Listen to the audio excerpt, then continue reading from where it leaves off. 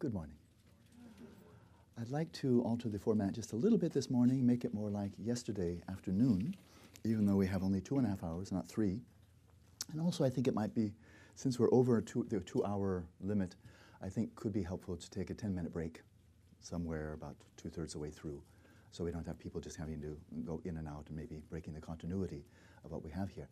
So we'll start with 2 sessions, 2 back-to-back 24-minute sessions. And again, we have now plenty of floor space behind, so if anybody brought a yoga mat and you'd like to be in either session in the supine position, you're certainly very welcome to do so. This is a short retreat, of course, but something you might want to explore at your leisure after the retreat is doing combos, like a deli. And a combo would be, number one, combination of postures. So you might want to start out in the supine position and really be cultivating the root system of relaxation, pushing that envelope, considering that really is not just a preamble to meditation, that is very much part of the whole meditative process, to deepen the relaxation as you go. So the supine position may be for the first session. Second session, come to sitting. Overall, the supine is really good for relaxation and stability, and the sitting can be very good for stability and vividness. Those kind of general rule of thumb. But doing the combination of first really going to the relaxation and then smoothly rolling out of the Shavasana, coming to this sitting position, so as much as possible you retain the sense of looseness, relaxation, comfort in the body, and then come to whatever posture is comfortable. So if sitting cross-legged is not comfortable, I would suggest don't do it. Or go to yoga and gradually make it comfortable. But sit in whatever is comfortable. So here we have chairs that look pretty decent. At home, though, it could be an easy chair. It could be, we have a lot of good technological chairs these days, so a lot of variety. But a combination, first of all, of posture. But another thing you might experiment with would be a combination of method.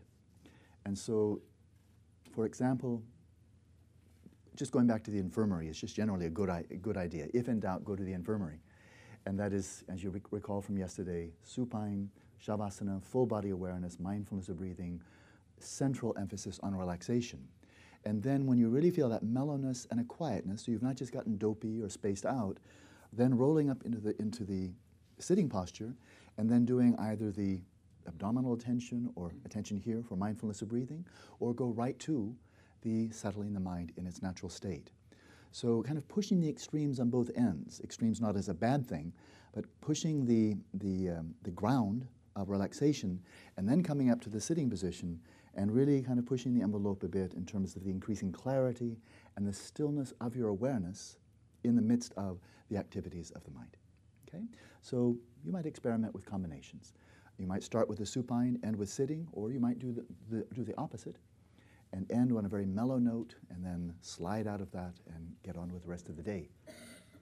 So what I'd like to do for this morning, since we had a rather brief introduction in just one session of the settling the mind, I'd like to return to that, and we'll have 2 guided sessions. I'll give a bit more guidance in the first session, more of silence in the second one. Okay? So please choose your posture. Whatever it is just fine. Frankly, sitting or supine would be the best, either one of those 2.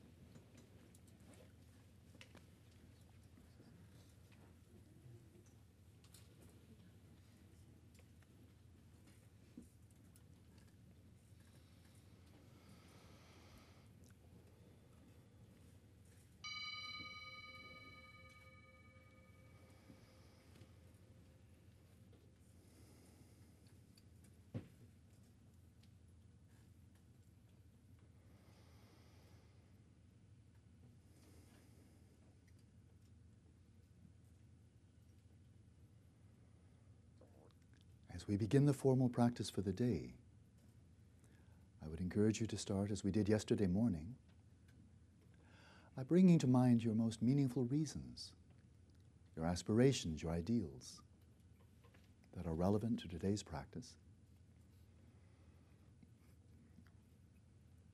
your heart's desire, your vision of your own flourishing and genuine happiness. Arouse the most meaningful motivation you can by your own lights for today's practice, and let that motivation actually motivate you, be the driving force to participate in the practices, the discussions for the rest of the day.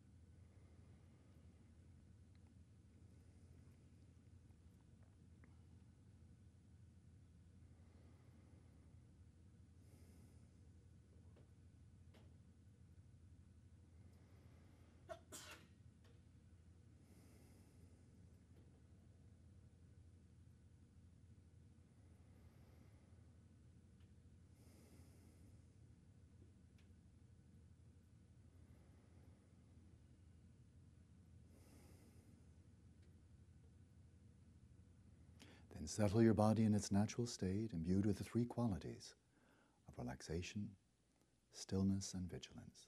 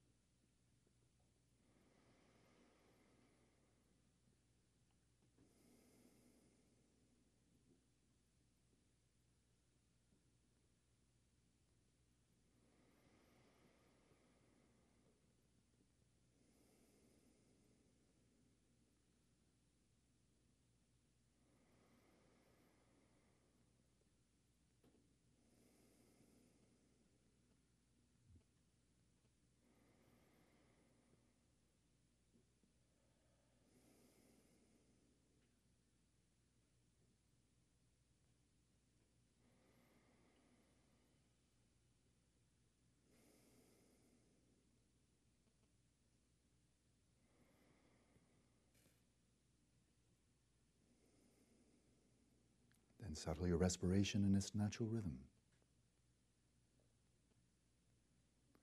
And breathing out, see if you can release the energy behind this inner voice that obsessively has one thing to say after another, most of it pretty much gibberish. Every out-breath, release these involuntary thoughts, memories, images. And rest in a clear and present mode of awareness, a quiet knowing,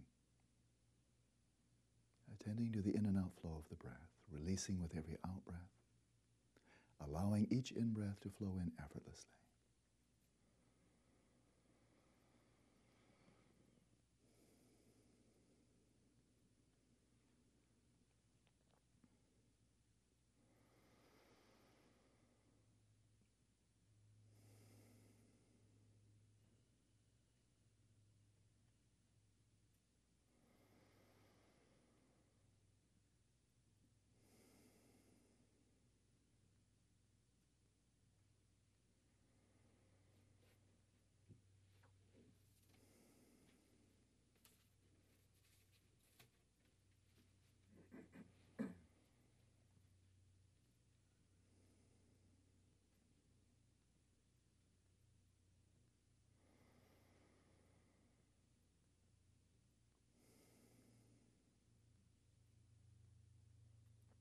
Then for a little while, take as your object of meditation, the object of mindfulness, the space of the body, and whatever tactile events arise within that space.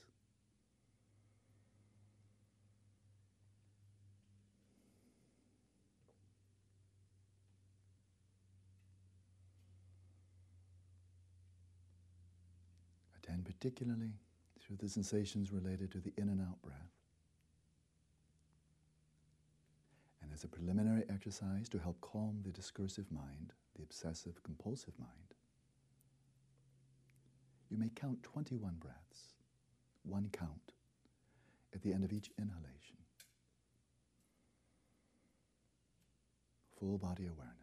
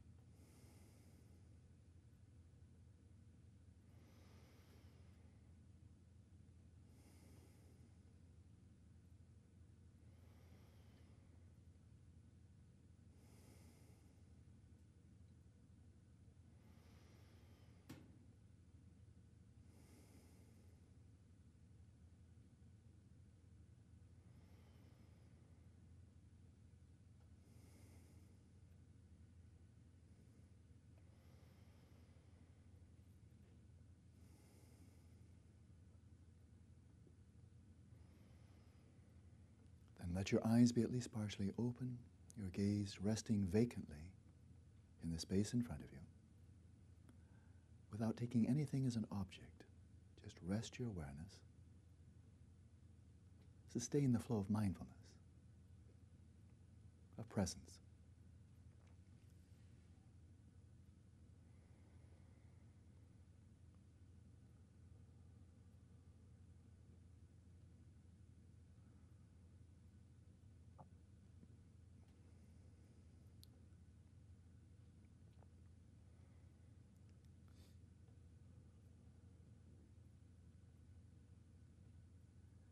Take note of the types of appearances that arise to your awareness. In this elliptical field, visual impressions, shapes, and colors arise. In the domain of sound or hearing, of course, sounds arise. Within the field of the body, tactile sensations. These immediately appear to awareness. They're not inferred, they're not imagined.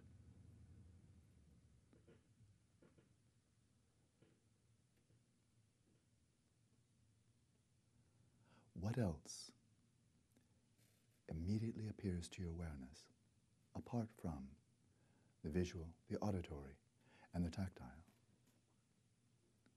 Set aside for the moment any possible fragrances or tastes lingering in the mouth.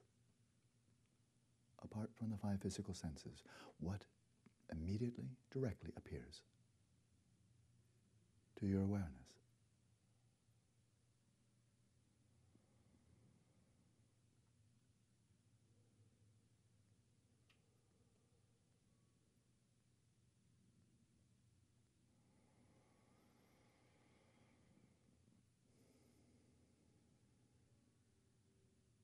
We direct our mindfulness now to the non-sensory domain of immediate experience.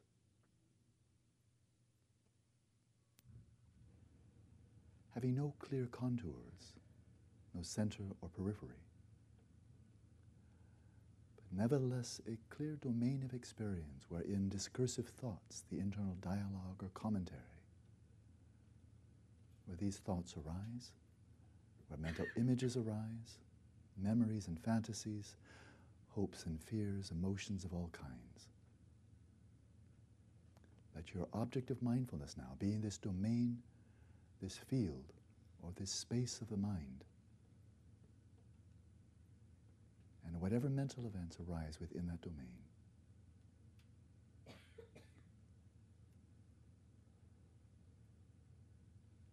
Experiment with breathing, whether through the nostrils or the mouth. It is optimal for the body to feel very relaxed, soft, and utter unimpededness in the flow of the respiration.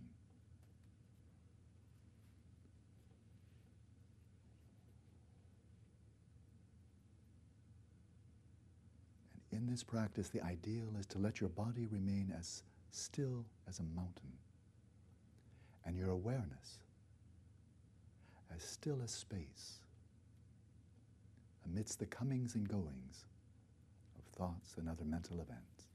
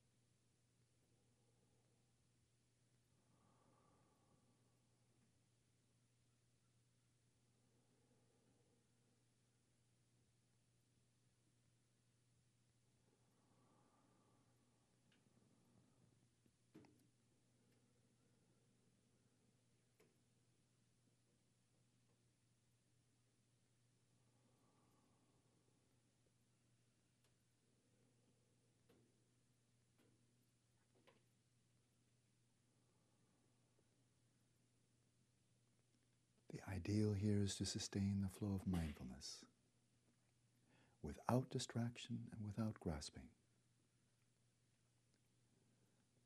When distraction occurs, you've lost your mind. It's been carried away, caught up.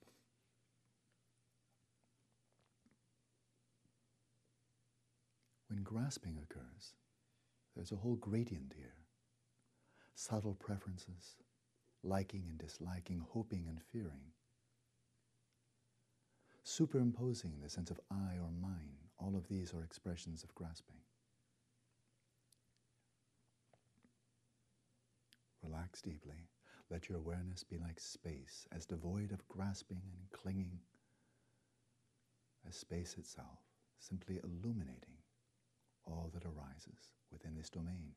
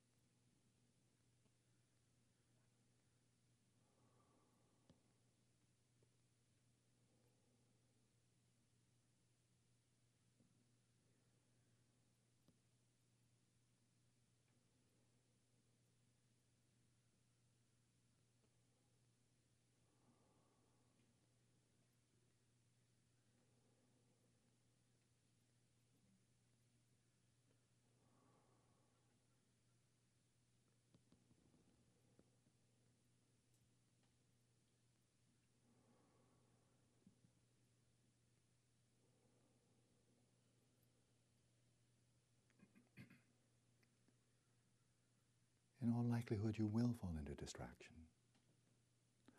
Let there be no repercussions, chastisement and so forth when this occurs. No contraction. Just the opposite. Loosen up. Release your grip on the thought that abducted you.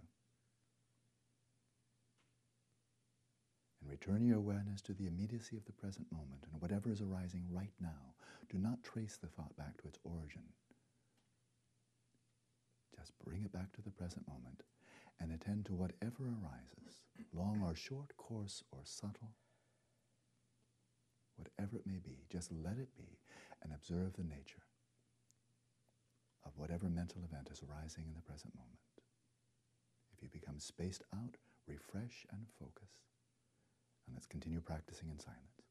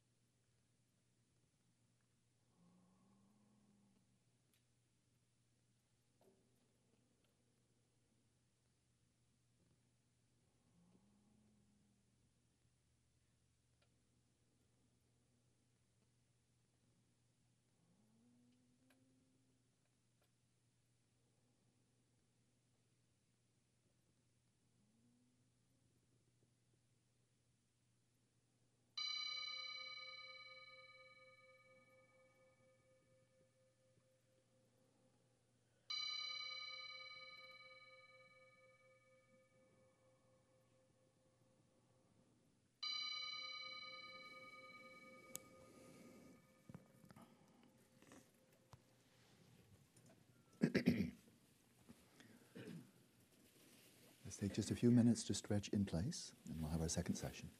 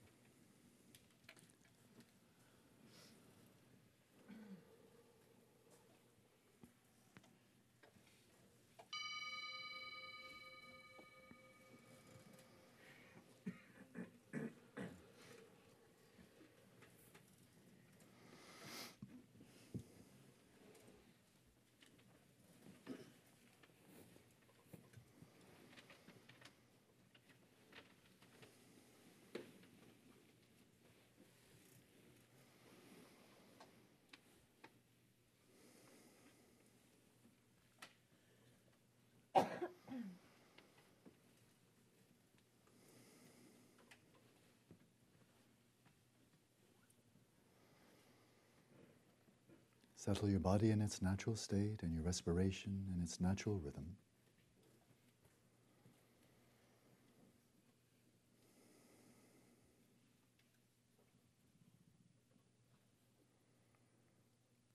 And throughout the course of the session, intermittently check up on the body and on the breathing to see that both remain in the state of balance. In the case of breathing, neither constrained nor forced.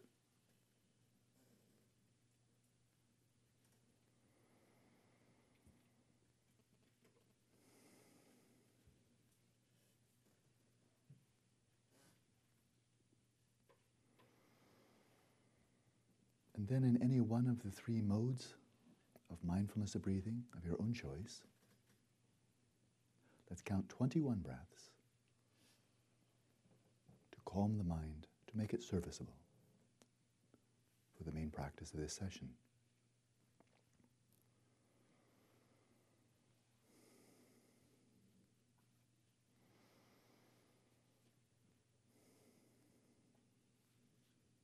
And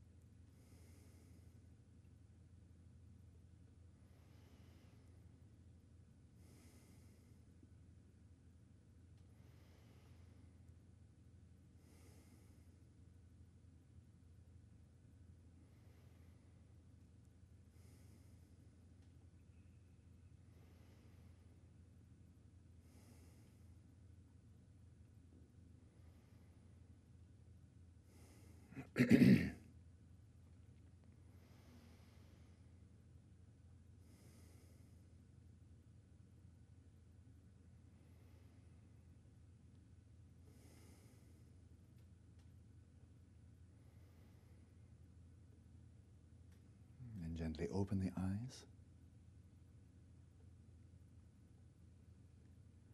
And in this mode of bare attention, non-reactive awareness,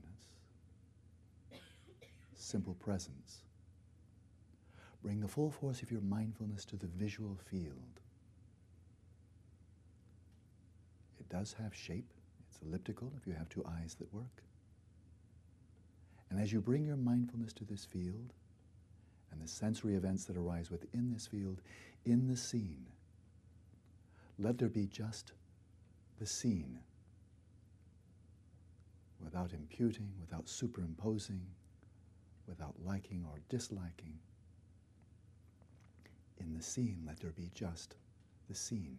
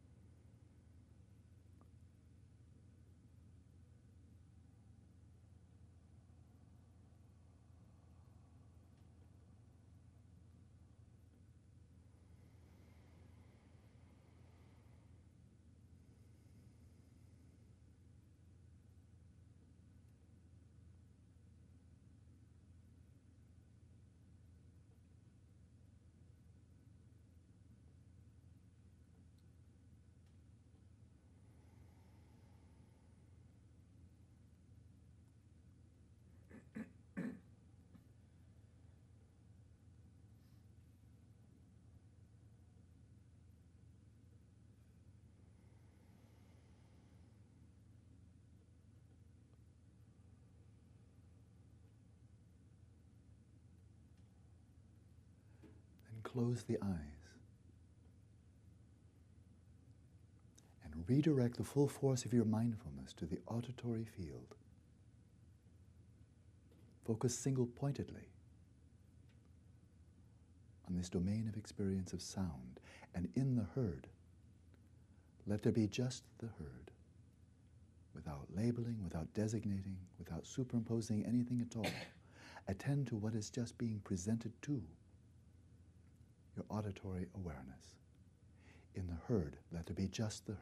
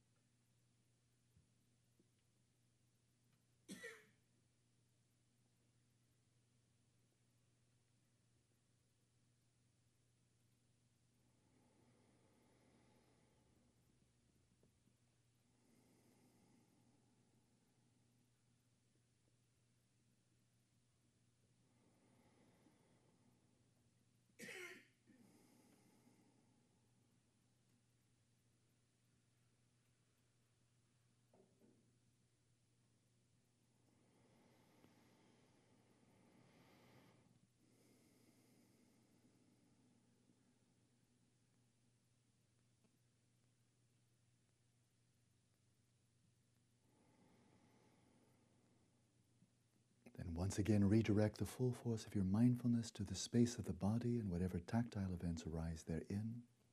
And in the felt, the tactilely felt, let there be just the felt.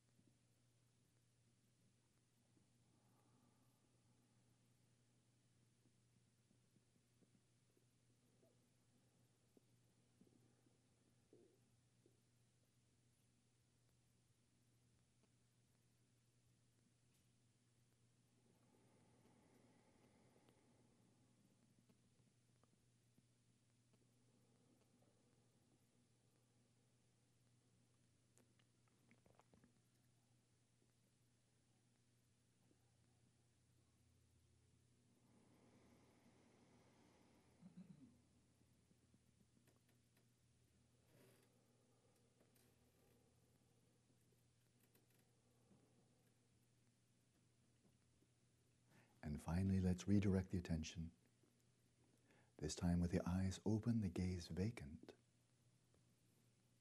And turn the attention, the full force of your mindfulness, to the space of the mind. And in the mentally perceived, let there be just the mentally perceived,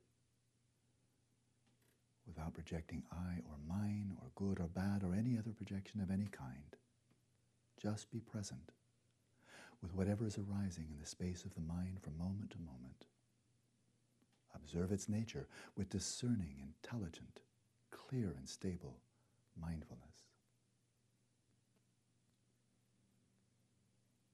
But relinquishing all control over the contents of your mind. Control only the balance of your awareness that you bring to it, trimming the sails of your attention, loosening up when there's excitation, arousing your attention when there's a slippage into laxity and dullness.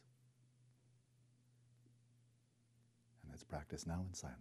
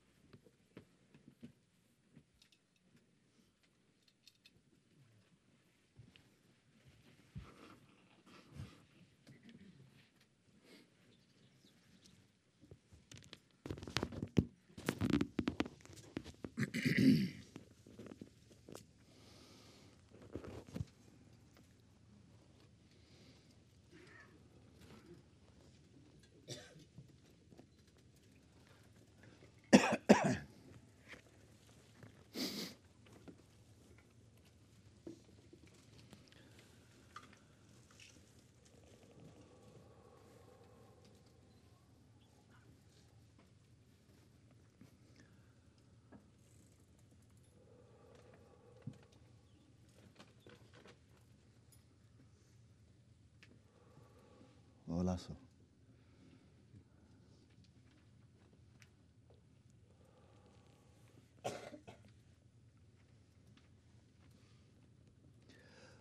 When you do this practice as part of a very meaningful and I think beneficial regimen of mental hygiene or psychological hygiene, I like the metaphor, and I don't think it trivializes the practice in any way. We all know about physical hygiene. We learn it as children, and so I think I really virtually never let a day go by without brushing my teeth. And since I like to be clean-shaven, I do that every day. Shower pretty much every day, and nobody congratulates me. Even though, as I brush every day, my teeth are not getting cleaner and cleaner every day, and I bathe, my body's not getting cleaner and cleaner every day. I'm certainly not looking any more attractive, just getting older. But it's just considered normal, and we teach our children that, and that's maintaining good hygiene, and then you add to that a reasonable diet, maybe a bit of exercise, and nobody's writing home, gee, my next-door neighbor exercises a half an hour a day and bathes, and would you believe it? Actually, you know, it's just considered like this is normal, this is sensible. And so in our materialistic society, we have learned that it makes really good sense to take care of the body in terms of diet, exercise, ordinary hygiene, even though it's not getting better and better every day. Overall, it's going to be good for your immune system, you won't smell bad, you won't repel your neighbors, and so forth. And so it's just sensible. And in a materialistic society, that makes really good sense. What we don't teach our children is psychological hygiene. Why? Oh, I don't know. But there it is. Basic emotional skills, social skills, attentional skills, mindfulness skills. Why these aren't taught in every household on the planet, in every preschool, elementary school, middle school, high school, and frankly, we're not finished. Let's keep it on going through university. I don't know. But this practice right here, I think, is really essential mental or psychological hygiene. And that is to cultivate the ability to be aware of what's going on in the mind.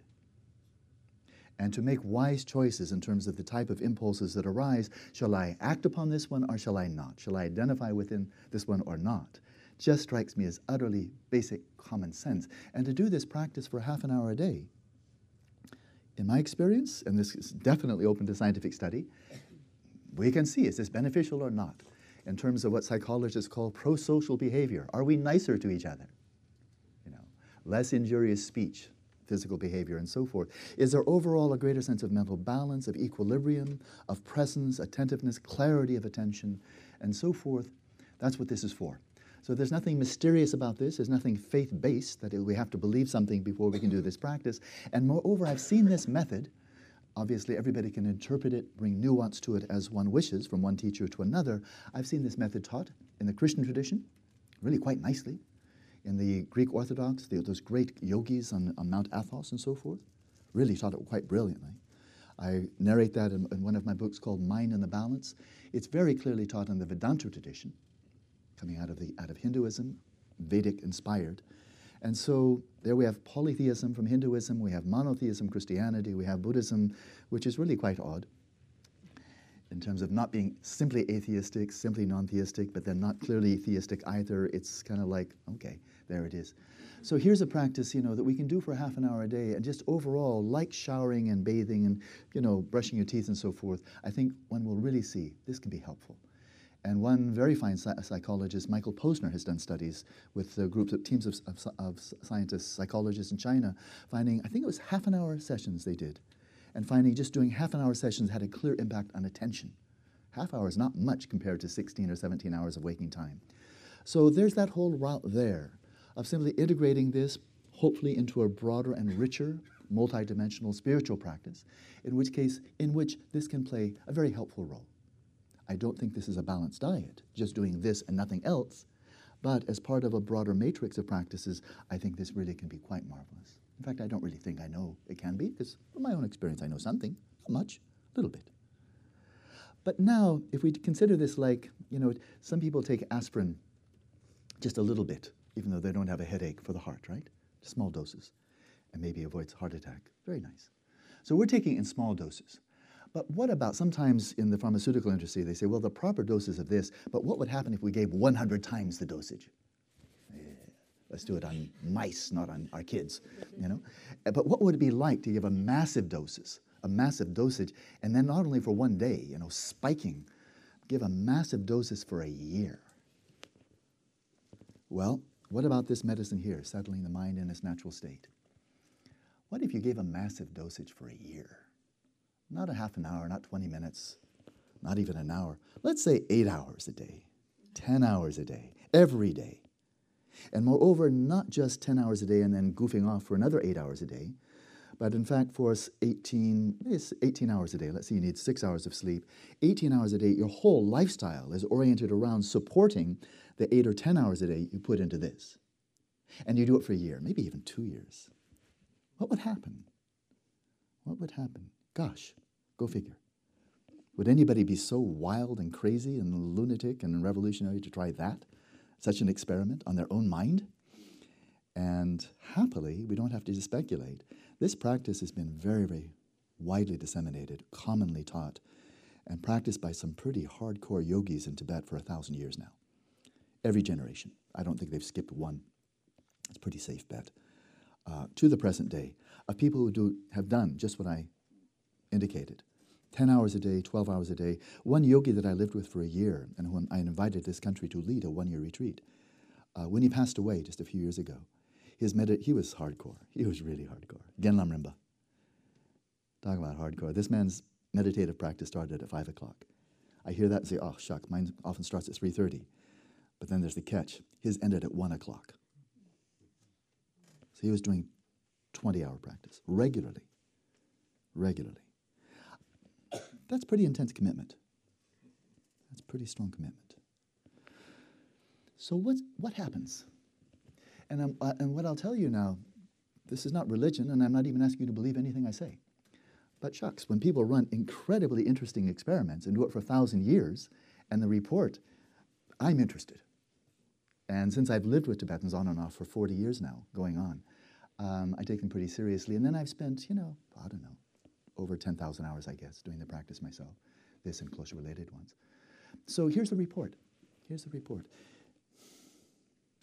What happens if you do this for a year or two, and you do it well, and you orient, you adjust, you massage your whole lifestyle to be supportive to this? So if you're doing this, you probably want to retreat into a very quiet environment.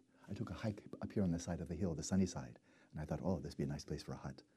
I could handle this, and just live there in solitude for 5 or 10, 15, 20 years. I could handle that. So people have done that. Tibet's it was almost like designed to, should have neon lights on the borders, meditate here, because it has so many fantastic places to meditate. And then a whole culture that supports it, as our culture happily supports science, core research, and we're supporting our graduate students, and we have laboratories, and we have fantastic universities. We provide fellowships and loans. We're bending over backwards to make sure that we have generation and generations of well-trained young scientists. And isn't it a wonderful thing? Because if it weren't for that, science would have just been sledged along like a turtle for the last 100 years. Here we have Tibet as an example, not the only one. Thailand and so forth, some approximation there. Whole culture that supports this. And then these yogis go off for 2 years, well, minimum, maybe 20 years, 40 years. And doing this, so what do they report? What happens if you do this practice and you're living in utter solitude, tremendously simplifying your whole lifestyle?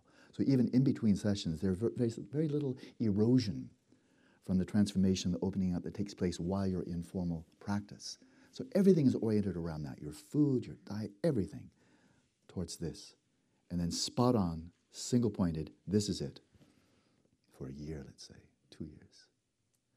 Well, what happens is the mind settles in its natural state. Hence the name for the method. This is a practice of settling, so it's an ongoing process.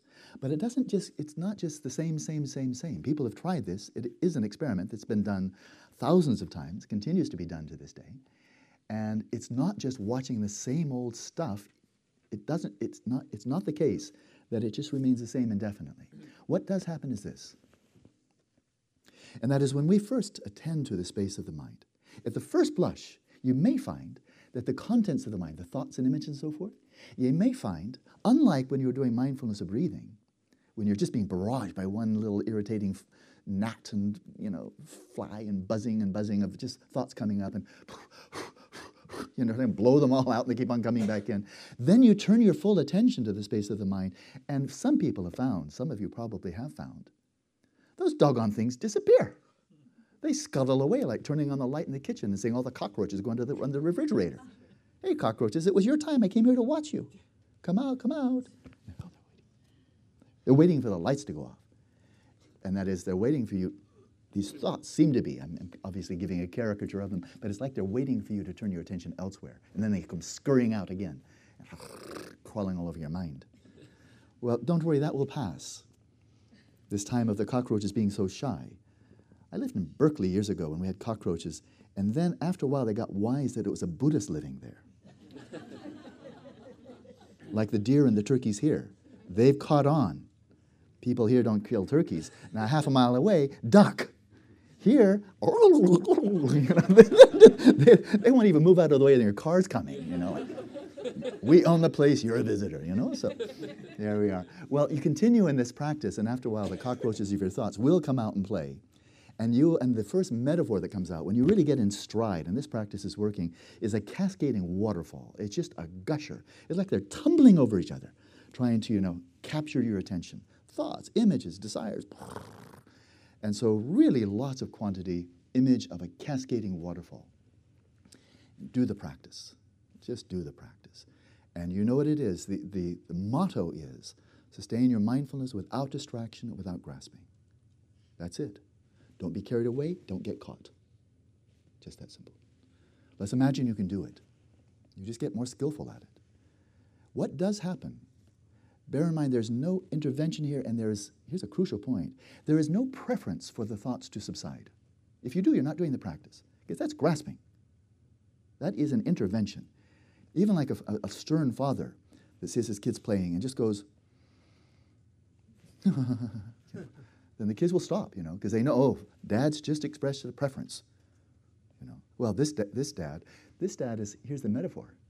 It's like an old man watching other people's children play. That's from classical India.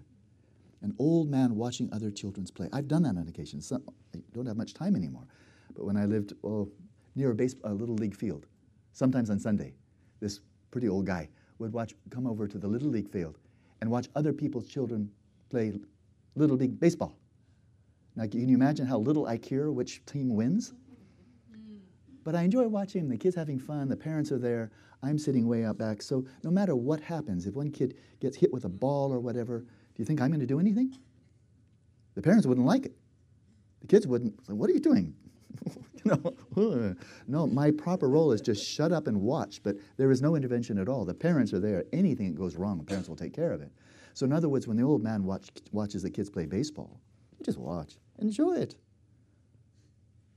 Without distraction, without grasping. I don't care which team wins, just watching them play. So that's the quality. It's attentive, it's interested, might be even enjoying, but it's not even dreaming about intervening. Right? So do that practice, not even preferring that the game slows down or the players disappear from the field. Not even preferring that. Really as impartial as space, but without the grasping, which means we're not fueling the perpetuation of any particular thought, memory, desire, and so forth. No fuel is being given. Right? Continue doing it. Let the tens of hours, the scores of hours, the hundreds of hours flow. Okay, now we go into time-lapse photography. What happens? The content gradually subsides. Now, it will not do so in a linear fashion, every day and every way, getting smoother and gentler. You're going to be hitting spikes of arousing, dredging, bringing up memories, old memories, desires, emotions, fears, angers, passions, lusts. It'll come up in spikes. They'll come up in waves. They will not come homogeneously. But be prepared for a wild ride, because what's in there will come out. Now, you should have an enormous confidence, 100% confidence, that whatever's coming up didn't come from outside. It didn't come from the method coming in and bringing contamination into your mind. It didn't come from the teacher, from the Buddha, from Tibet. These are not Tibetan things coming up in the mind. They are yours. In other words, you know what I'm getting at. Don't blame me. Well, all this stuff comes up, and it comes up very heterogeneously. A really swell day, and the next day feels like hell. And then the next day, something else, the next day, and you just keep on cruising. You have one response. The practice does not get more complicated. It's homogeneous all the way through. And gradually, with all the spikes coming up and the emotions coming up and so forth, overall, as you take the panoramic view with the wide-angle lens or the time-lapse photography, you see a general subsiding. The volume is decreasing. The turbulence is gradually subsiding. It goes from a cascading waterfall to a dashing mountain brook, to a river flowing through a valley, to the river flowing into a sea, an ocean unmoved by waves, to the final metaphor, a great mountain. Total stillness. Now, when you get there, in most cases, this will take months. What you're finding when you're getting rather far along that path, down into the river flowing in the valley area, you're getting pretty close to the ocean unmoved by waves area, the relaxation of the mind is getting really core. So loose. You'll be able to sit for 3 hours or longer, loose, relaxed, really soft, but stable, clear, continuous, real flow. This Csikszentmihalyi notion of flow, boy, in spades, just uninterrupted flow. But as you're attending and attending and attending, you'll be discerning, noting subtler and subtler and briefer mental events. And all of this gradually subsiding. The clarity just becoming luminous, incandescent, but combined with and nurturing the stability nurturing the relaxation, the sense of ease and looseness, which in turn nurtures the stability, which nurtures the vividness. And when you come to the final stages of this practice, because this has an endpoint, that the mind has settled in its natural state. Then it's done. Then the curtains are drawn. You're finished. And it's not nirvana. But in this process of this gradually subsiding of the contents of the mind and this strengthening of the coherence, the stability of attention, over the course of time, and it comes in waves and then it subsides, comes in waves, your awareness of the environment fades out, or I should really say fades in. So even with your eyes open, the colors fade out into black and white, monochrome, and then even with the eyes open, the monochrome fades out. Your ears are wide open, but at times you just don't hear anything. It fades in, fades out. Hear all the sensation coming from the body, but as the whole flow of your awareness is coming purely into the mental domain, the very sense of being corporeal fades in, fades out. And you continue. Continuing, it all fades out. All the senses fade out. There's nothing wrong with them, but there's just not enough awareness to go around. And the awareness being so channeled, the samadhi, this is samadhi, this is the unification of awareness. The mind, the awareness has now been so channeled that it's all going into the mental and there just isn't any left over for the visual, the auditory, the tactile, let alone the olfactory and gustatory. And so you find yourself in a purely mental space. And in that space, the events arising are just diminishing, getting subtler and subtler, until open, empty, luminous space. And the mind is just silent. And your mind is settled in its natural state. Now, there's a name for this, and I found as a scholar who does a fair amount of comparative work, both within Buddhism as well as outside, I found the following point really interesting. Because it's the theme that runs through science, and scientists know it very, very well, and that if you have independent labs studying the same thing, and without sharing notes, and moreover, especially if they're using different methods, but they are attending to the same thing, and if they wind up drawing similar or identical conclusions, that gives you a lot of confidence that what the conclusions they're drawing are not simply artifacts of their own system of measurement. They're not contrived, that they're actually telling something about reality that is not just relative to their own lab. Now, this was a major problem. In fact, it was perhaps the most devastating problem of 30 years of early psychology, the introspectionist movement.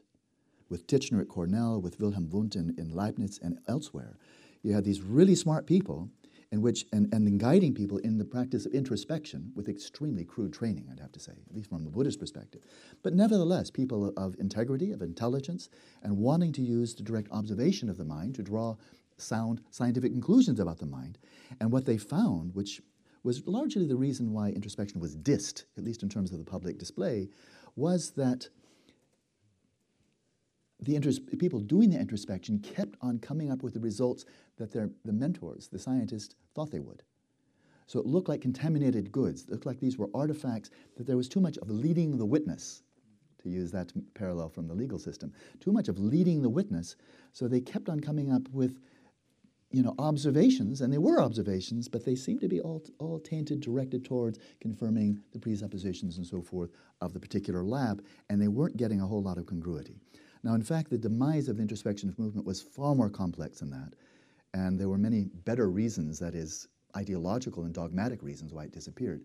But that was actually a legitimate, a true flaw. In contrast, in many branches of science, astronomy is a very cool one, is you do find this using different observatories and so forth, maybe different types of, maybe one is a radio telescope and one is an optical telescope and so forth, honing in on the same region of space and then drawing similar conclusions. Then you think, okay, that's not just an aberration of the lens. That's not an artifact of our technology. There's something out there. And we're getting it from Chile, and we're getting it from Hawaii, and we're getting it from Southern California, and we got a discovery on our hands. Well, consider the following discovery.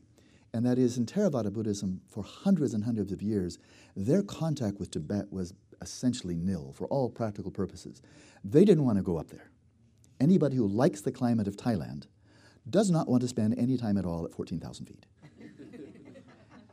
And one of my teachers from the highlands of eastern Tibet, he said when some of the pilgrims came from his region to Lhasa, way down at 12,000 feet, they would die of the heat. Literally.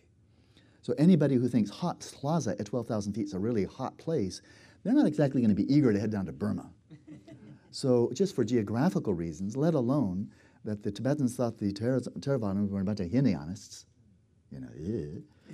and the Theravadins thought that Tibetans were a bunch of demon worshippers. All you have to do is look at their iconography, and they must be worshiping demons. So that's not Buddhism. They are just Looney Tunes up there. There must be too thin air. They just gone bunkers. So why would you want to go up there and learn anything about Buddhism? And why would you want to go down there when they're just a bunch of selfish brats? Me, my enlightenment, So we have these caricatures, these cartoons, and then you have geographical reason and ideological reason, no interest at all. So that's, I think, even though I'm speaking a little bit in jest, I think this is really a pretty fair account. And I think it's a factual account, a statement. For hundreds of years, they just had no contact. Now, what's interesting, independent labs. And they're not operating under the same body of text.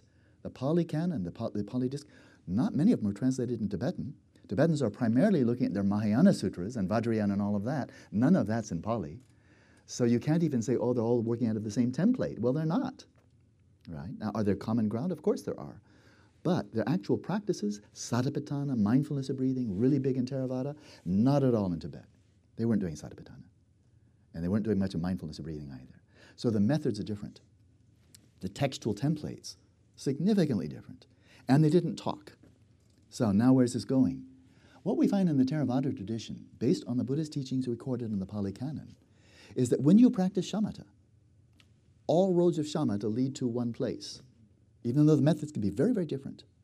But when you achieve shamatha, and by that I mean something very specific, access to the first jhana. Now there's first jhana, second, third, and fourth, and then the four absorptions, the samapatis, and the formless realm. That's true for all of Buddhism. And all Buddhists, all these big Buddhist schools, the Theravada, the Indian, the Tibetan, they all agree there is a state of mental balance, of samadhi, called access to the first jhana. And when you achieve that, and I did my doctoral dissertation on this, so I'm familiar with the material. Doesn't mean my conclusions are right, but I have studied it. When they describe what it is like when your mind reaches this ascends to this access to the first jhana, or threshold samadhi, to the first jhana, your mind disappears. Your mind disappears.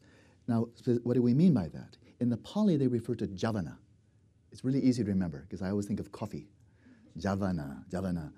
Because coffee makes you fizz, right? I don't drink it, but that's what I understand. And so javana refers to the activities of the mind. The kinetic energy, I like the analogy, the kinetic energy of the mind. I'm looking over at David and I see the maroon shawl and so forth. And so this is a visual perception, this is activity taking place. And I like maroon. I was a monk for a long time. Oh, that's a familiar color. So it's pleasing to me. And so I'm liking a pleasant sensation is arising. And I'm recognizing that a shawl is not a gopher, in case you had any qualms on that point. No, not a gopher. And so my memory, my language skills, recognition, feeling, mental, sensory, all of these are javana. Now, in contrast to javana, what happens when all the javana, the kinetic energy of the mind, I think it's really quite a close analogy, what happens when all of that goes into pure potential in good old classical Newtonian physics? Potential energy, kinetic energy. What happens when all the kinetic energy just goes potential? And your senses implode. They just all withdraw into the mental. And then the mental implodes, and all the activities, this and that, and dreaming and emotions and hoping and fearing, all of that goes. You remember HAL, 2001? HAL is shutting down. Well, that happens every time we fall asleep. Into deep, stage 4, isn't it? Stage 4, dreamless sleep. HAL shuts down. And your senses all implode. Happily, not irreversibly, but they are really out for the count. And all of the javana subside. They all go dormant. All the kinetic energy of our sensory experience, mental activity, all goes into deep, dreamless sleep with no imagery. I mean, and there are various types of stage 4 sleep. Sleepwalking occurs in dreamless sleep and so forth. But let's speak of just a simple, image-free, activity-free state of calm. That state of consciousness, because in Buddhism, you have not lost consciousness, and there's just recent evidence that in the vegetative state there is consciousness. I don't know if you saw that. Quite interesting. People actually recognizing sound and actually being able to do things, like imagine playing tennis while in the vegetative state. It was good science.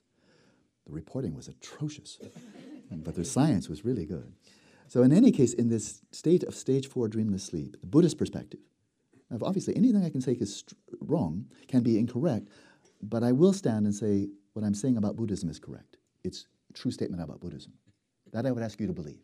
That I'm not some schmuck that's not talking about Buddhism I haven't even studied and don't know. Okay? So that I would ask for. If you don't want to give it, I don't care. So there we go.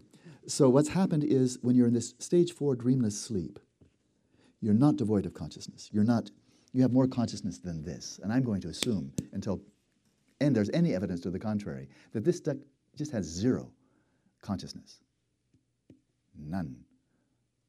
If it were temperature, 0 degrees Kelvin, consciousness for this stick. I'm going to assume that until there's any evidence to the contrary.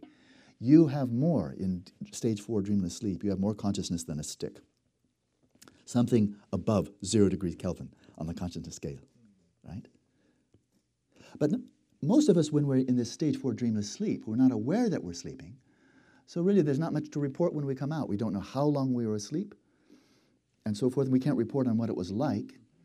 So the consciousness is beneath the threshold of being able to report, to truly ascertain what's taking place, unless, and this is a really interesting exception, and it certainly occurs, you actually become lucid in stage 4 dreamless sleep, in which case the mind is as calm, as empty, as luminous as anybody else's stage 4 dreamless sleep. But you are luminously aware, clearly, vividly aware, that you are deep asleep. Now, that's certainly true. It can take place. It's been studied scientifically by people like Stephen LaBerge and others, and it's been known about for at least 1,000 years in Buddhism. So you can actually be deep asleep in stage 4 sleep and know that you're in that state while you're in that state. That state of consciousness, because it is not non-consciousness, it is consciousness, where everything is shut down. All of the javana have gone into a state of pure potential. That's called the bhavanga in Pali. Bhavanga. So we have javana, all the activities, the kinetic energy. Bhavanga is a state of consciousness where all the javana has gone dormant. Bhavanga. It's translated, I think, not very well as life continuum. So when you're reading in English, you may encounter that term. A more literal and I think more illuminating translation is ground of becoming. Ground of becoming, because bhava means to become, and anga has different meanings, one of which is basis or ground. So a ground of becoming. That's straight Theravada. That's no interpretation there, that's just what the Theravada tradition states, based upon centuries and centuries and centuries of yogis achieving this state. And then if you want to go on and achieve the actual state of the first jhana, then you can't rest in that bhavanga, but you don't get to the first jhana without accessing the access. You don't get to the actual state of the first jhana without resting in the bhavanga. That's Theravada tradition. And it's uniform. There's really, anybody who knows it well knows that's the case. So that's Theravada. They're off down there in the sweltering jungles of Southeast Asia and in Sri Lanka and so forth. Now let's go up 14,000 feet, up to where a lot of the Tibetan yogis lived. They've been doing this, various practices, a wide variety of shamatha practices, including settling the mind, very big in the Kagyut Nyingma or the Mahamudra and Dzogchen tradition, very central there, most widely taught. And they do this practice for, let's say, 5,000 hours, 10, 12 hours a day. What happens? You go from the cascading waterfall to finally, you come to the mountain. All of the activities of the mind are now just still. The mind is still like a mountain. Your senses are completely withdrawn into mental awareness. But they don't use the word bhavanga. They don't use that. And so the terminology is different. The method was different. Mindfulness of breathing and settling the mind are very different practices. So it's important not to mix them up or mesh them. So for these hardcore Tibetan yogis, and I've known quite a few of them, quite awesome really. I'm not sure I've ever met a scientist with as much dedication to the science as I've known yogis dedicated to their yogic practice. Do you know any scientists that starts at 5 o'clock in the morning, ends at 1 on a regular basis? I haven't heard of one. So it's pretty intense. So that's what they report. That there's no philosophy here, there's no religion here, just what happens if you run this experiment for, let's say, 5,000 hours ballpark. So not 500, not 50,000, ballpark 5,000. Well, your senses completely withdraw into mental awareness. All of the activities of the mind naturally subside. And you come into the state of consciousness that they call, in Sanskrit, and I'm speaking now directly out of the Dzogchen tradition. Dzogchen tradition. And this is not controversial. This is like talking about, I don't know, rolling balls down a ramp in elementary Newtonian physics. Like nobody's arguing about this. Like, hey, we ran that experiment. You want to talk about something more interesting? You know, this is really, really basic. So it's not controversial at all, just really core. And maybe called by different terms, but that's it. One of the terms is alaya vijnana, a term that's been appropriated by, perhaps even invented by the Chittamatra system, the mind-only system. I'm not going to go there. It's a philosophical forest. And I don't want to go there. I want to just keep right to the experience. And the Dzogchenpas, the writers, the contemplatives that I've read, just keep right to the experience. They're much more like reporters than they are historians, historians. They're just saying, this happened, this happened, this happened. And so when you do this practice a lot, then everything dissolves into the mind dissolves into your chitta, your ordinary dualistic mind, thinking, acting, and all of that. All of this dissolves.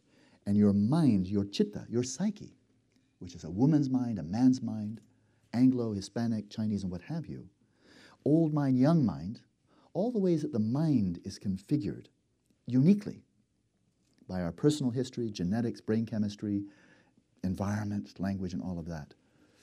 All that dissolves. So the metaphor I like is that I've heard, and who can possibly test this, that every snowflake is absolutely unique. I mean, it would be incredible if it's true, with the trillions of snowflakes that have fallen, and each one is totally unique. Maybe it's true. They say it is. Maybe it is. Let's imagine it is. In which case, everybody's mind right now, I would say with a lot of confidence, more confidence than I have about snowflakes, everybody's mind is completely unique. Nobody else besides David is sitting right there, just for starters. So you got a unique perspective. And so that's it. Done deal. I rest my case. Nobody's sitting where you are right now, which means nobody has your perspective right now, and no one was where you were 5 minutes ago, and the list goes on. So really, no matter how many galaxies or sentient beings there may be, nobody else is here right now where you are. So a uniquely configured mind, and it keeps on getting configured from moment to moment, right? like a snowflake. Now let's imagine that you take that snowflake of your mind, and it's actually a very close metaphor that comes right out of the Dzogchen tradition. Imagine you melt the snowflake of your mind, and then you examine it right down to the molecular level, and you're seeing H2O, H2O. Now, of course, the H2O makes up this snowflake, so let's not push the metaphor too hard. But in that liquid water now, it's just going right down to the molecular level, H2O. Well, physicists will tell you H2O on this planet, in that planet, in that galaxy, in that galactic cluster. You've seen one, you've seen them all. They're located differently, but besides that, they are really exactly the same. That's what's said about the substrate consciousness, and that's how I translate the alaya vijnana, substrate consciousness. Gunji alaya means a basis, a substrate, a foundation for everything. Everything what? All the mental events that arise, all the kinetic energy that arises, all the subjective states of consciousness, of sensory perception, thought, memory, hope, fear, emotions, desires, and all of that. All of these mental emergences, the javana, the activities of the mind, all of these arise from this alaya vijnana, wherein alaya means a foundation, a basis for all, and vijnana is a consciousness. It's a dimension of consciousness that underlies all of our ordinary javana states, the active states, but every time we fall asleep, they dissolve back into it. So about reporting, I said there were some interesting parallels. Well, the description of the alaya vijnana in the Dzogchen tradition and the description of the bhavana in the Theravada tradition, virtually identical. I wake up in that one. When I see that one, I say, whoa, tell me more. Well, the Theravada tradition said, well, it's not only that, we not only describe that, but you don't have to achieve shamatha, or access to the first jhana, to experience this bhavanga. Happens every time you fall into deep dreamless sleep. It happens should you become comatose, have head injury, and just go, get knocked out for a while, faint. Nowadays, we can say that's where you wind up when you get a general anesthetic. Right? And this is Theravada. And when you die, dying, dead. When you get to dead, you're no longer dying. It's a fait accompli, done deal. Hey, you're dead. That dead point is where your psyche slips into the bhavanga. All that's left when you're dead is bhavanga. Now, in the Buddhist view, of course, dead is not all that it's cracked up to be, because it's very transient. Lasts only a short time. But the dead point is when your mind now is irreversibly dissolved back into bhavanga. That particular mind that arose independent upon your body, now Buddhists would go along with that, and now thanks to the fantastic discoveries of modern science, primarily neuroscience, we know it's not just body as in equally elbow and brain and nose, but the brain is playing a very prominent role. The brain is no longer able to support that psyche. Your brain's gone dead. And it's not going to be, reborn. Not going to be revitalized and be able, it's irreversibly dead. Entropy has crept in. The dead point is the bhavanga. Let's jump up 14,000 feet again. What do you guys say in your laboratories, in your caves? When you slip into what you call the alaya vijnana, the substrate consciousness. Tell us more. Here's what they say. And this is where the H2O comes in. That is, we all know our minds are uniquely configured. I mean, that's not very mysterious. But what happens when you dissolve your mind into this substrate consciousness, the alaya vijnana? You're no longer human. From that perspective, as you're resting luminously, clearly, vibrantly, resting in that state of consciousness, there's nothing from within that is man or woman. There's nothing in there that's human. There's nothing in there that is Hispanic or anything else. It's an unconfigured state of consciousness.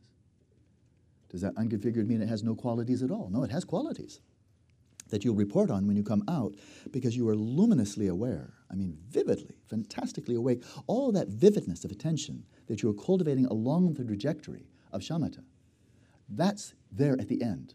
You don't blank out. You're bringing this 1,000-watt bulb right into the depths of the tunnel, 1 mile down. And when you hit the space of the substrate, it's being illuminated by this incandescent light of the substrate consciousness.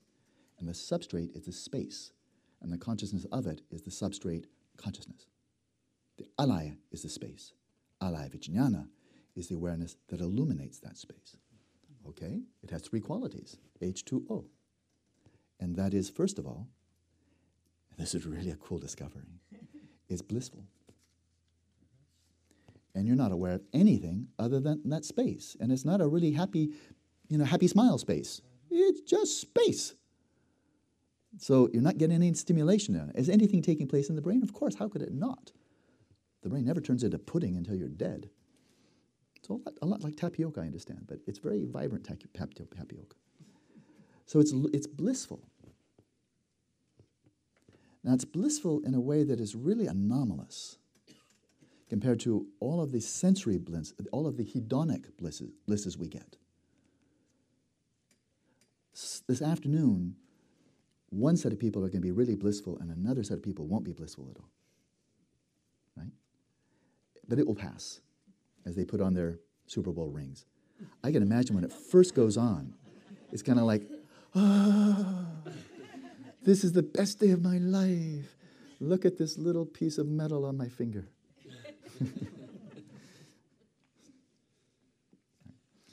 A year later, it won't be quite the same. And whether it's winning the Super Bowl, whether it's having the best sex in your life, the most fantastic meal of your life, the most brilliant sunset, tapers off. Just tapers off. That's it. And if you just continue it, imagine after the football game, they put a ring on the guy's finger, and they take it off and they put it on again. And they just sit there for an hour and just keep on putting the ring on. After a while, he's going to say, would you stop already? I'm hungry. The first time was really nice. The second, well, okay, but, this is getting annoying. And I don't care whether it's made out of platinum, diamond, give me, I want to see my wife, I want to have a good meal, and I want to cool it with a ring already. And that's pretty much for everything. Sunsets, food, you name it. What doesn't get stale pretty quickly when you just keep on repeating it, right? This isn't so. This is an exception because it's not hedonic. It's not hedonic. And that is you achieve shamatha and you slip into the substrate consciousness. It's blissful every time. And it doesn't get less blissful after an hour, 2, 3, 4 hours. You can imagine this can be very addictive. So let's finish the H2O aspect of it. It's blissful. But it's continually, reliably blissful. Number 2, it's luminous. Wide awake. It's not luminous in the sense of, wow, isn't that bright? I got to squint my mental eyes. But rather luminous in being just extraordinarily awake. Vividness off the charts. So it's a wonderful anomaly. And that is, you have extreme vividness of awareness of virtually nothing. Right? You're illuminating empty space, but there are no particles in the space to beam back, bright images and so forth.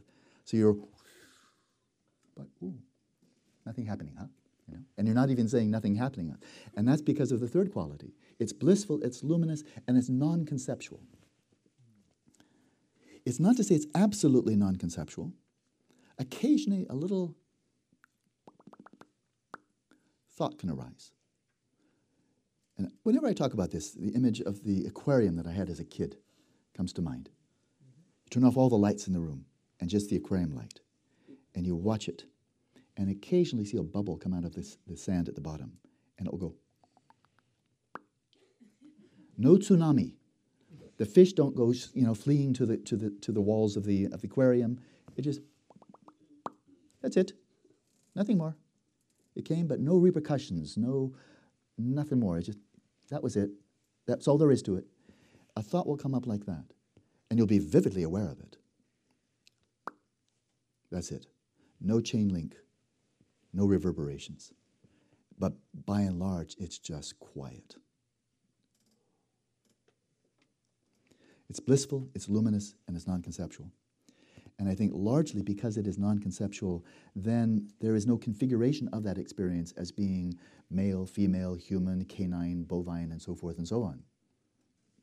So one metaphor I like a lot, we're going to have to take a break, I said we would have one, and that is, this is like stem consciousness. As we have a stem cell that you put into the brain, it becomes a neuron, put into bone marrow, it becomes a bone marrow cell and so forth, but they can become anything, as my understanding, depending on context, environment. Correct, yeah? So, And then after they've gotten configured, well, that's really a neuron, and it will die as a neuron. It's not going to go back and become a stem cell again, in my understanding. Well, this is a stem consciousness.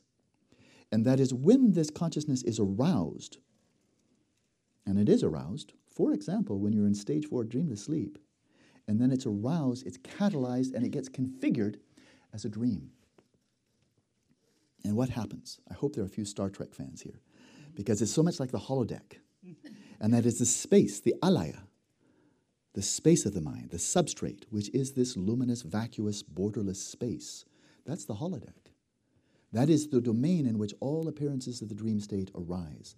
The appearances of colors, sounds, and so forth, everything that appears to you in the environment. You look at your body, all the appearances of your body in the dream, all are arising out of the substrate, and your awareness and your reactions to all that's taking place within the dream.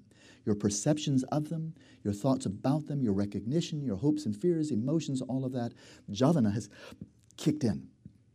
The engine has been turned on, and this, out of the substrate consciousness arises all the javana, which are subjective experiences and responses to the appearances that are arising to awareness. So all of these mental states, the subjective mental states, emerge out of the substrate consciousness, and all the appearances arise out of substrate. Then the dream's over, right? And all the appearances, as the dream fades out, all the appearances, like as if you've gradually turned down the voltage on the holodeck, all the appearances, and bear in mind, these are very multifaceted, tactile sensations, olfactory, gustatory sense of all kinds in a dream, right? You can have all modalities. All of them fade out. All the appearances that are arising to your mind dissolve back into the substrate. And all the perceptions of them, all the activities of the subjective mind that perceived and engaged with them and made sense of them, they all dissolve back into the substrate consciousness. And you're back into neutral again. Let 90 minutes go by, you'll probably be into your next dream cycle. Like that.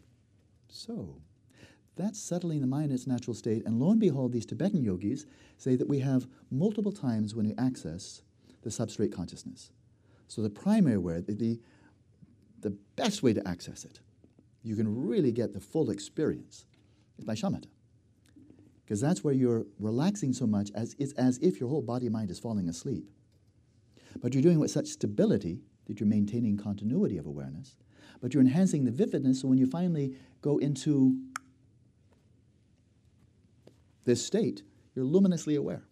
So you really get to totally savor it. And moreover, you can access it whenever you like. That's the cool thing about shamatha. Once you've achieved it, then you can access this state really on call, and you're in. Stay 4 hours minimum, maybe much longer. And every time you go in, it's blissful, it's luminous, and non-conceptual. Access to the first jhana. Virtually identical account in the Theravada and in the Tibetan, and they both make similar claims about the duration. 4 hours, easy. Achieve the actual state of the first jhana, you're talking 24 hours. Absolute flow, no movement. So there's been a lot of inflation of these terms recently. But if you go back to the classics and the great yogis who really know what they're talking about, these are not trivial states of consciousness. Go back to these Tibetan yogis. When do we ever, or are there any other occasions in which we experience the substrate consciousness, the substrate? They said, oh yeah, when you fall deep asleep, when you become comatose or faint, and oh yeah, when you die. Now I find that interesting, because they were not cribbing notes back and forth. We don't know anything over here. What are you guys coming up with? You know? No. They're all claiming to know what they're talking about, and they're giving similar or identical reports, but the laboratories are separated in more ways than we can count. So, and then, of course, I'm not just interested in this as a historian. I'm really not that interested in history. I want to know what the nature of consciousness is. And these people have been looking at it with rigor that really commands my respect, and coming up with similar reports, independent labs, and to a large extent, very different methodologies and conceptual frameworks. So there it is. That's settling the mind in its natural state, is deconfiguring your mind back into a more primitive state, primal state. And it would be very easy to now load metaphysics on it and say, this must be the Buddha nature, nirvana, dharmadhatu, dharmakaya, rikpa, blah, blah, blah, and it's not. And in the Theravada tradition, there's this warning label that goes along for centuries. When you slip into the Bhavanga, and if you don't know better and have a qualified teacher, you're going to think you've achieved Nibbana. And you haven't. Get over it. You're still in samsara. This is a basketball game. You just had timeout. This is a timeout on samsara. It doesn't feel like samsara, but neither does a basketball game when the coach is talking to the players. Right? But this won't last. And when the timeout is over, you're going to be right back where you were before. And in the same way, and I find this also interesting from independent laboratories, in the Tibetan tradition, and I'm referring especially to the Kaikut Nyingma, but no, actually it's all schools. Tsongkhapa, that whole Gelugpa tradition, which I've been trained for 20 years, they say the same thing. They all say the same thing. There are a lot of things that Tibetan Buddhists and Theravadins will debate about. This isn't one of them, because it's not philosophy. And here's what they say in the Tibetan tradition, all schools. When you slip into this alaya vijnana, or the Gelugpas call it the subtle continuum of mental consciousness, when you slip into that by way of achieving shamatha, you'll very easily think this is Buddha nature, pristine awareness, rikpa, ultimate nirvana, emptiness. Hey, it's empty, it's luminous. What more do you want? This must be shunyata, ultimate reality. Wrong, wrong, wrong, wrong, all the way wrong across the board, wrong. Not. It is blissful, it's luminous, and it's non-conceptual. But it's not ultimate. It is just the relative ground state of the ordinary mind.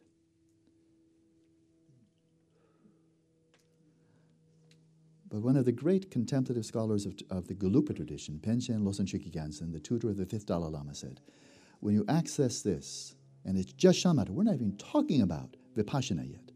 This is just flat out the technology of shamatha. When you access this, you will have discovered for yourself the relative nature of consciousness.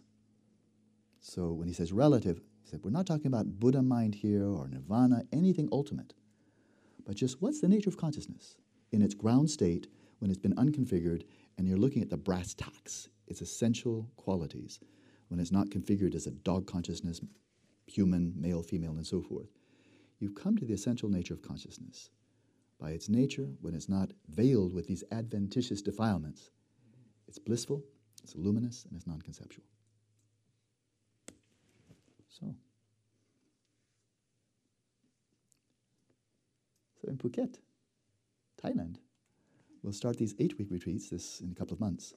And then by the end of this year, we'll start developing a true contemplative laboratory where people go in not for 8 weeks of basic training, which is really good and really important, but go in for 2 years, 5 years, 10, 15, 20 years. In a very conducive environment, healthy, inexpensive, bit hot, but we have air conditioning.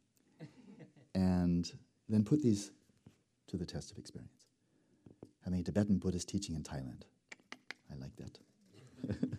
Because you see, it's really not sectarian at all. It is an inquiry into the very nature of mind and consciousness in the good old-fashioned way, which has been largely forgotten by psychologists and neuroscientists alike. And that is, if you really want to understand something, observe it directly. Don't just interview people about their experiences, and don't just look at the brain correlates, and don't just look at their behavior. If you want to understand something, then follow the track of all of the other natural sciences. Observe it closely, meticulously, and for a very long time. And then you might actually understand the nature of the phenomenon that you're interested in. I think this is more scientific than simply studying things that are related to consciousness. And it's not in competition. It's not saying, okay, are you on our side or their side? You're going to study behavior and brain, or are you going to study the mind directly? No. Why on earth should we have to make that choice? Bring it all together. And that would be unprecedented. To bring this fantastic technology and the intelligence, the insights of neuroscience, with the wonderful 100 years or so of modern psychology, clinical and cognitive, and bring these objective measures together with extremely rigorous first-person measures and professional training like neuroscientists and psychologists get. And we have Vive la Révolution. Let's take a break. I said there'd be a break. A little bit. Let's come back at 11:40, and we'll have one more session.